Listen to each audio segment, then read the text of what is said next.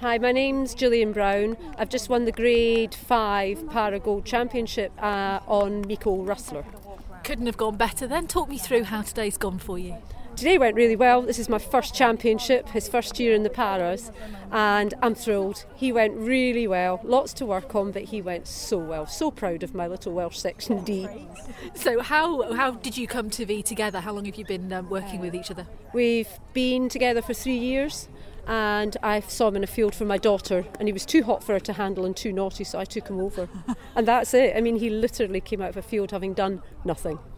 And then what made you think this is going to be his way in and this is going to be his strength? My friend Pahan said, he's got great paces, Gillian. And I went from there and I just kept working. And I love Section Ds. I brought on 3 or 4 now. They all have naughty streaks like he does. He is difficult to handle at times, but he's learning. And he's done so well. So what are his strengths then? Medium trot to die for when he believes in himself. The ability to do lateral work so easily. And his flair, he has great presence and he loves this sort of thing. He thinks it's great. So he's not frightened, but he is naughty. But tell me, how, when you say this is your first experience here, how were the nerves here? How did you sort of prepare yourself? Angela Wise has helped me greatly by saying and breathe and breathe and breathe. So I did, and I've been to the Senior Home International for BD, and I've done that, and that's given me good practice and things like that. So that's helped me. But it's breathing, it's breathing and just being in the zone.